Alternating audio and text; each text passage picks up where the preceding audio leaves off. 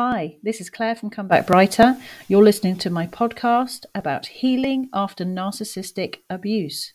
Welcome.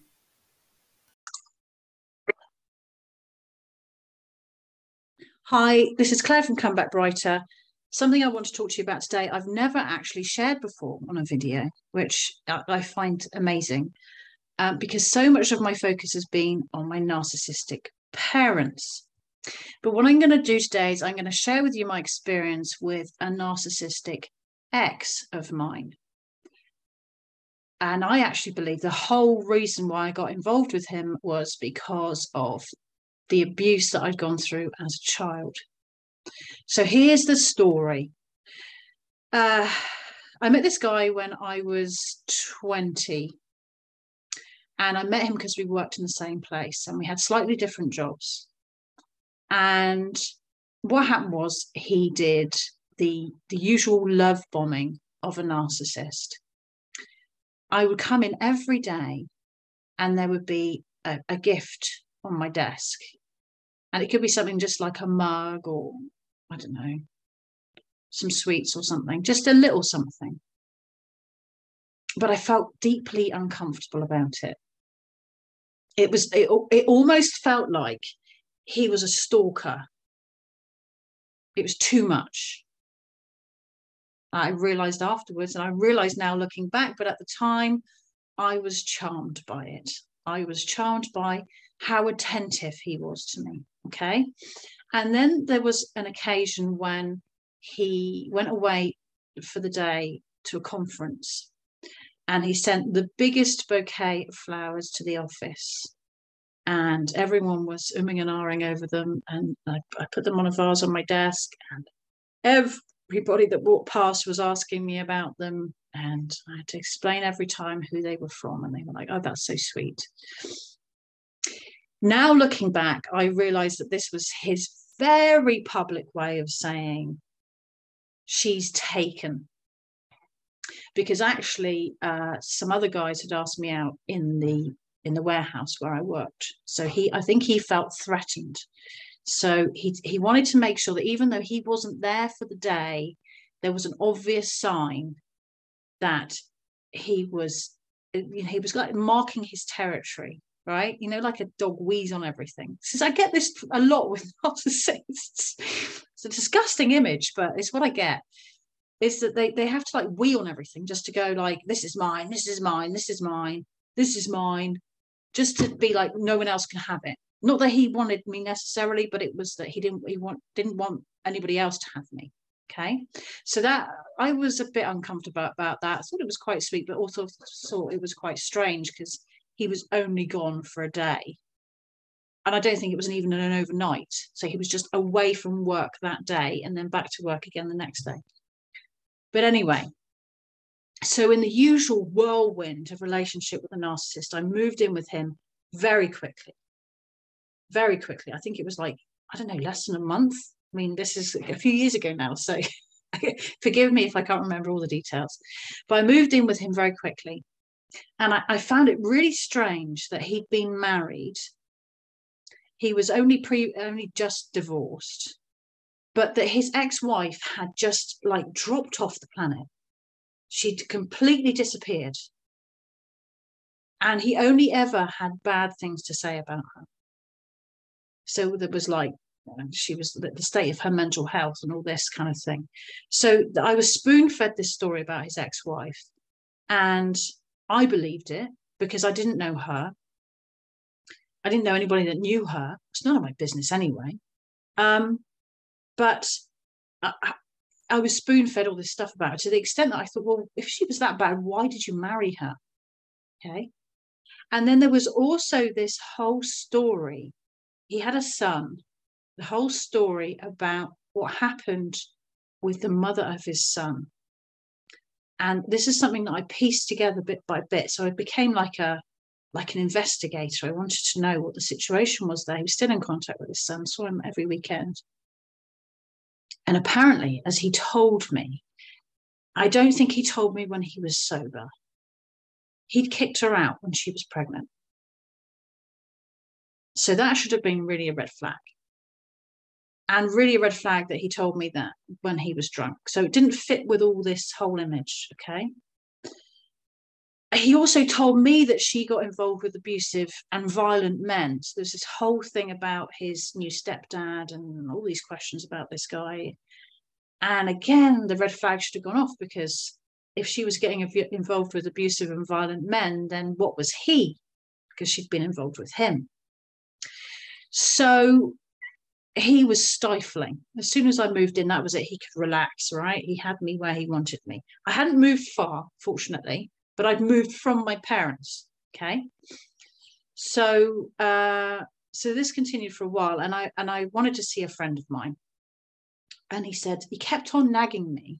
First of all, he was like in a really bad mood that I was seeing this friend. And if I asked him what was wrong, he wouldn't tell me what the problem was. And he just kept on, just really bad atmosphere. So I thought, well, I'll tell him where we're going to go. He wants to know, so I'll just tell him. So I told him this place that we were going to go. And then as soon as I met my friend, I said, we're not going there. That's not where we're going. We'll go to every other pub in this town other than going to that one place, because I didn't want to be controlled. I wanted to be able to do I didn't want to have to give a kind of schedule of the places that we were going to go to. It was just going to go for a couple of drinks, and then maybe we'd go somewhere else for a couple of drinks and see what happened. It was just a night out. I was, So we went to all these different places, and when I got back, he was absolutely furious. The first thing he said to me when I walked through the door was, I phoned your mum and she's coming to get you in half an hour. You better get all your stuff together. And I was like, oh my God, what? What's this all about? What does he think he's discovered about me to have such a reaction like this?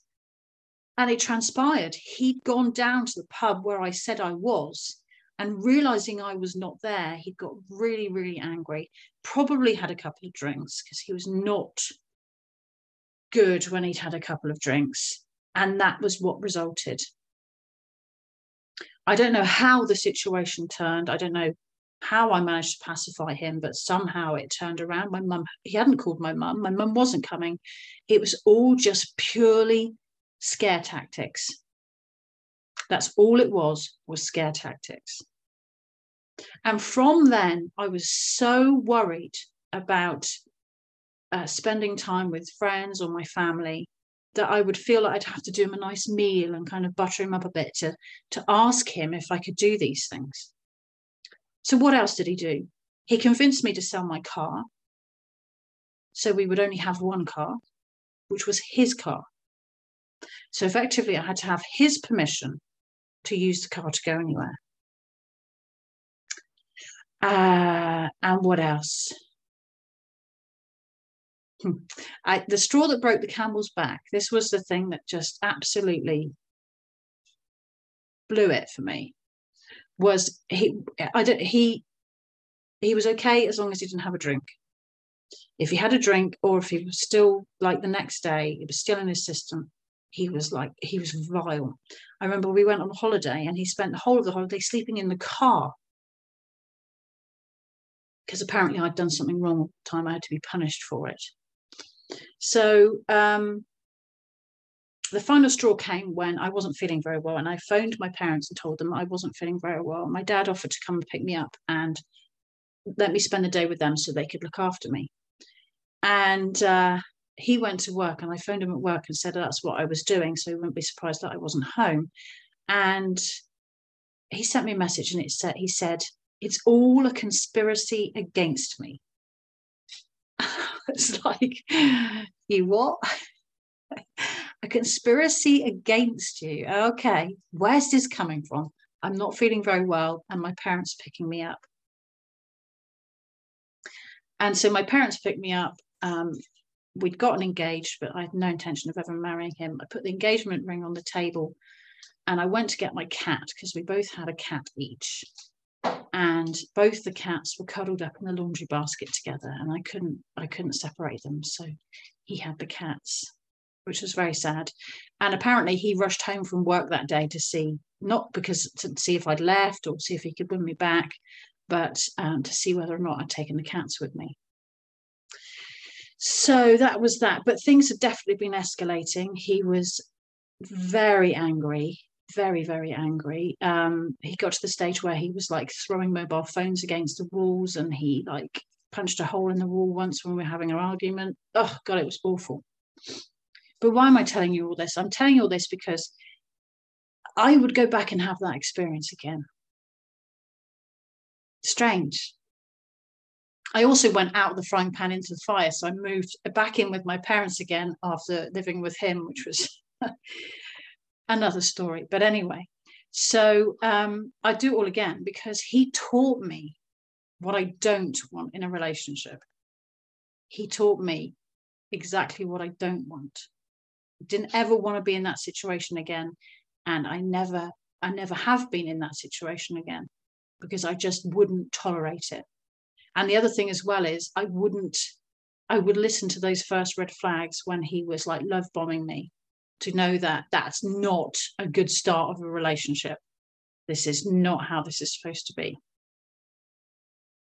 So I just wanted to share that with you as well, because I talk so much about having narcissistic partners and friends and all the rest of it, but I don't actually share my stories about my experiences with these people.